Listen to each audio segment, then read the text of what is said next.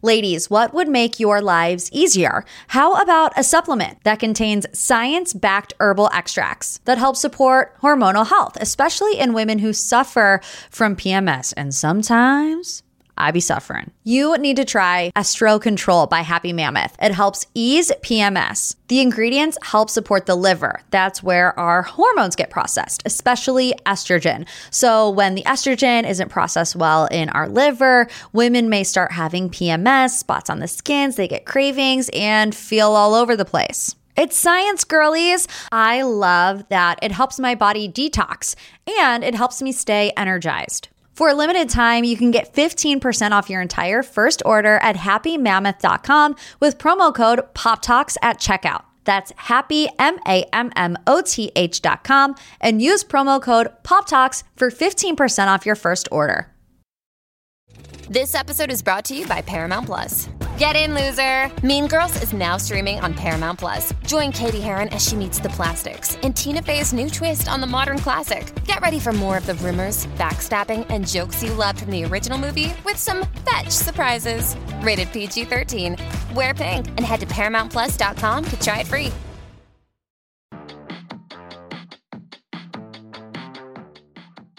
Hello, welcome to the first ever bonus episode of Morgan's Pop Talks, a podcast brought to you by The Dip.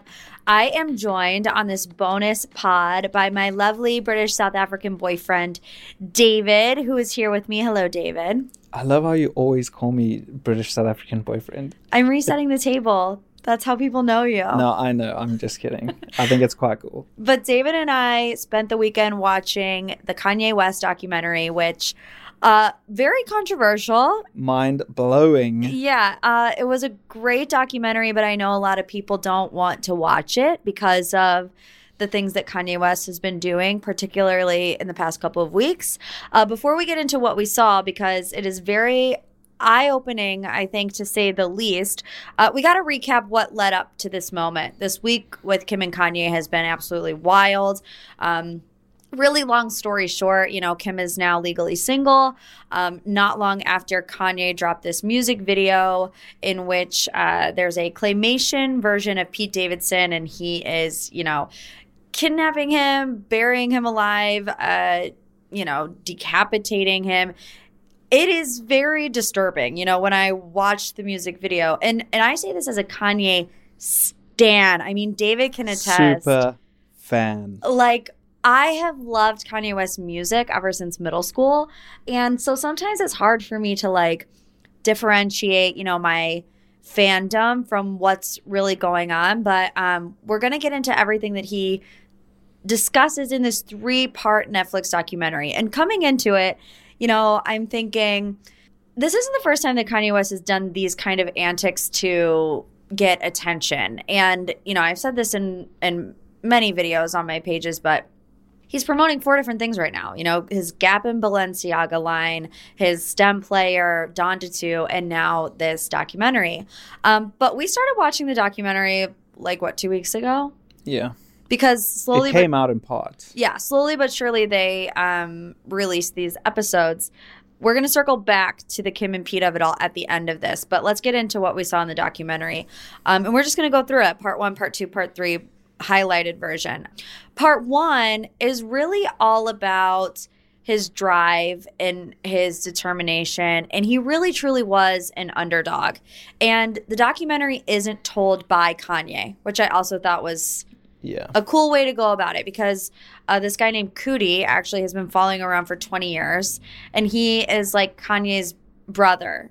Essentially, they have a deep history. He's just running around. No one's taking him seriously. He's running around playing his music for people, in the middle of the workday, and they're like, shut up, Kanye. But I was just fascinated with how much footage they had from 20 years ago. I found the first one probably the most inspiring, just because that was the part of Kanye that I had no idea about. I had no idea that he had this drive to be who he is today. This version of Kanye that we see in part 1, I don't think necessarily is the Kanye that we see today. Oh, no ways. And I think even someone like you who is a super fan hasn't seen that much of that side of Kanye. Part 1 is the real and true Kanye. You know what Kanye before celebrity. where, yes, he was still very confident in himself, but because he had to be, because he felt like nobody else really was.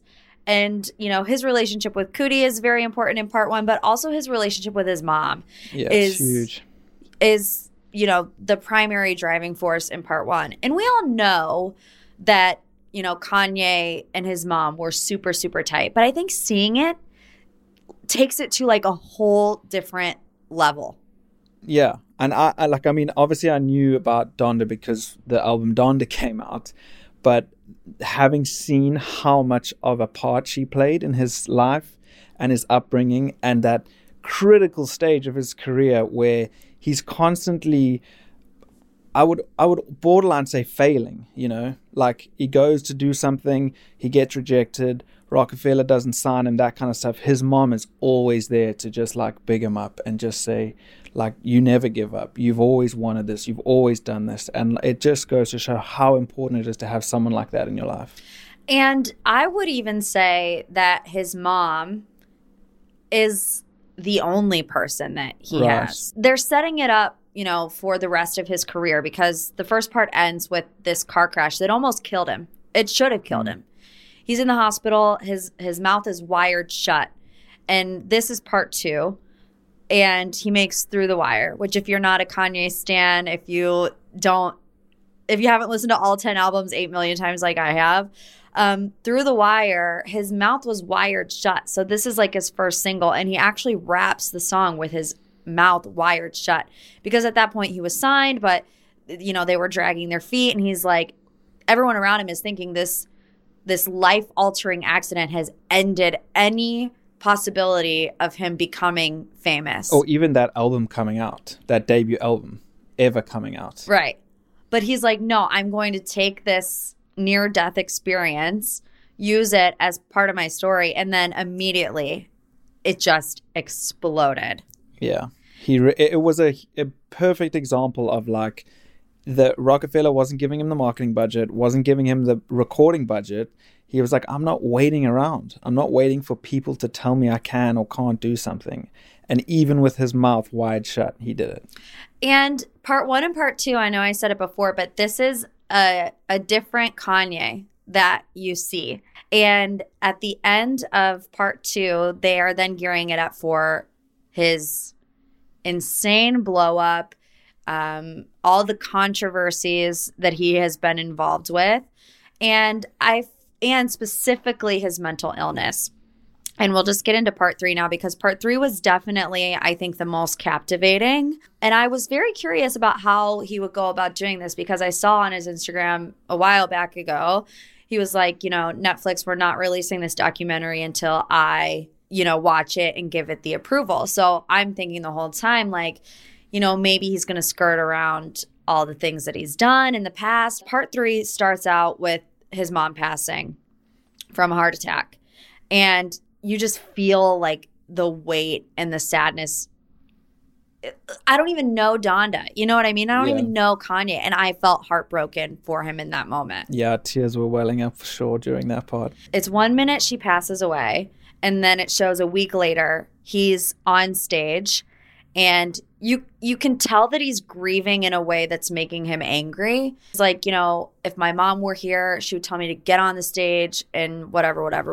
You can hear it in his voice. After we watched it, we're like, he did not properly grieve that loss. Not at all. It literally made me wonder if he's grieved it at all today, like to this point. He is just not the same person that he was before his mom passed away. Yeah, it definitely changed him. And I think it's so interesting for us because when you're watching it in this chronological order in a neatly packed documentary, like you have all the context. But imagine being at one of those shows where he just like went on a rampage with his opinions and his thoughts. Because all he was doing was articulating his thoughts. We all have thoughts. And he was like saying the thoughts. And imagine being in a show where you had none of that documentary context. You're just at a show and you just start saying this stuff. Your reaction is going to be like, what the hell did I just hear? Yeah. And then it's a media frenzy the next day. And like, you obviously don't blame them. And so to kind of reference back where we are in this part of the documentary, Cootie, they had actually gone 6 years without seeing each other. This was a time when he was making, all of these headlines, all these huge controversies. And he said, I was nervous because I knew Kanye, but I had never met Yeezy. It was just so true. You mentioned like how he was this different person from that moment after his mom passes. And that person is like Yeezy, like you say. So Cootie and Kanye then reconnect, 6 years later? And, Kanye does kind of hint that he's playing a character. And that is one side of it. Every artist, I think, has like a persona that they have to quote unquote live up to. But this is the first time that we have really seen Kanye in his bipolar manic episodes up close. Like, of course, we've all seen the presidential rallies, which we know now was a manic episode. There's 3 or 4 different scenes where he's just sitting and he's talking to a group of people around him or whatever. And you can just feel a shift. I envision it like a snowball. Like it starts at the top of the hill and you can just feel it starting to roll down the hill and become unmanageable and unlogical and not making sense.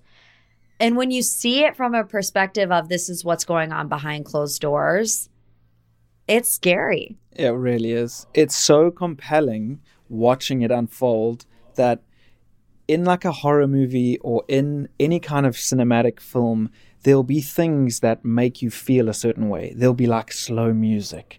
And then they'll like the scene will slow down, the lighting will be dramatic. But this is just raw footage. Yeah. Kanye talking to other people, no music, no special effects, and it's just so compelling because you're literally watching him say stuff. And I'm sure all your listeners have probably watched it by now, but it's just such an incredible moment to see that. And it made me realize how little we do actually know about what he goes through mentally.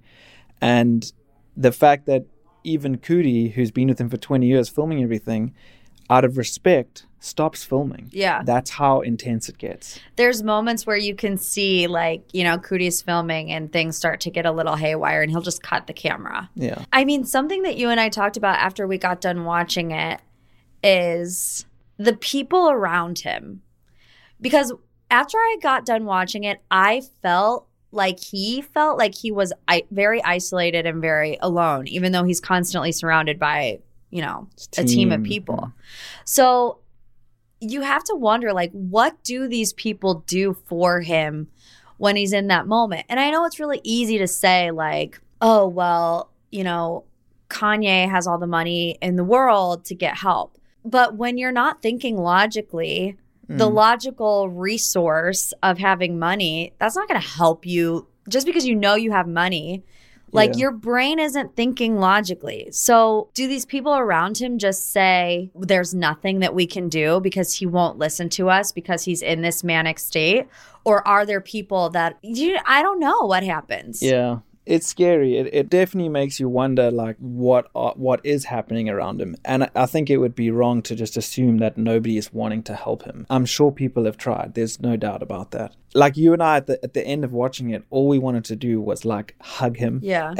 Because in all of these things he's been through and in all of these things he's said and done, and he always looks like so alone after his mom dies. When I do watch it in real time and I see like the toll that it takes on him, the toll that it takes on other people around him, but it doesn't give him a pass, to harass people and to treat people like crap and to be, borderline abusive, whatever word that you want to use to describe it. But my question is, looking from Kim's perspective, what is the line between mental illness and abuse? I don't know. It's a hard question to answer, isn't it? It doesn't give you a whole pass to say things, to do things. And I can just imagine how complicated it must get when there's kids involved. And like doing this podcast isn't to sway you one way or another to be Team Kim or to be Team Kanye. But I feel like it is always kind of presented to you in a way where you feel like you have to be on a team. You can have empathy for both sides at the same time for a different reason. You know what I mean? Like, Yeah. I have empathy for Kim because she's probably like pulling her hair out at this point. Yeah. And then you see what goes on in Kanye's mind. You don't see it, but you get like a better glimpse of it in this documentary. And it's like, how is it preventable? Yeah. You hear the media refer to it as a bipolar episode. He's crazy. He's done this. He's doing that. But when you see it in these clips of Cootie filming him like unravel in front of camera, it gives you a whole new perspective on how serious it is and how genuine of an illness it is. However, you, like you said, you can't, it doesn't give you a right to do things and say things. With the video, with the Easy video, do you think anybody on his team sat him down and said, Kanye, it probably isn't a good idea to make this claymation of Pete Davidson? Right. Or do you think they said, Do it. It'll get clicks. It'll be in all the headlines. Like, it'll be the #1 streaming song. Or everybody told him, don't do it. And Kanye was like, I'm going to do it because you're all telling me not to do it. Yeah. It's just very complex. It's super complex. As someone who hasn't been a huge follower of Kanye as much as you, this documentary just really opened my eyes to his career, his life, and now his struggles. I do encourage everybody to watch it because it just gives you a different perspective. It's so inspiring creatively as well. And I think that my takeaway from it is that besides the kids, because Kim's never even she's not in the documentary at all. They show little glimpses of her here and there, but besides his kids and before his kids, the only constant that Kanye West has had in his life after his mom died is his music. Right. And I think it keeps him alive. And that sounds like brash. Is brash a word? Morbid. Yeah, but that is what keeps him alive. All right, you guys, I know, very un-Morgan P talks, This one was a different podcast, but I just feel like we stopped watching the documentary and I have not been able to stop thinking about it and feeling things about it, which in my opinion means it's a pretty good documentary. Yeah, it's amazing. And I don't know, should we mention that we watched it straight after the train wreck of a Love is Blind reunion? Yeah. We won't get into that, but the Love is Blind reunion was truly horrific. All right, you guys, thank you for tuning in for this bonus episode of Morgan's Pop Talks. Make sure you leave a review before you go, and we'll see you back on our regularly scheduled programming. Back to our regularly scheduled programming of week content and so jamming. Sorry, that was a little Kanye moment. Nice. The LA is so jamming. Okay, I promise I'm done. Leave a review. Bye.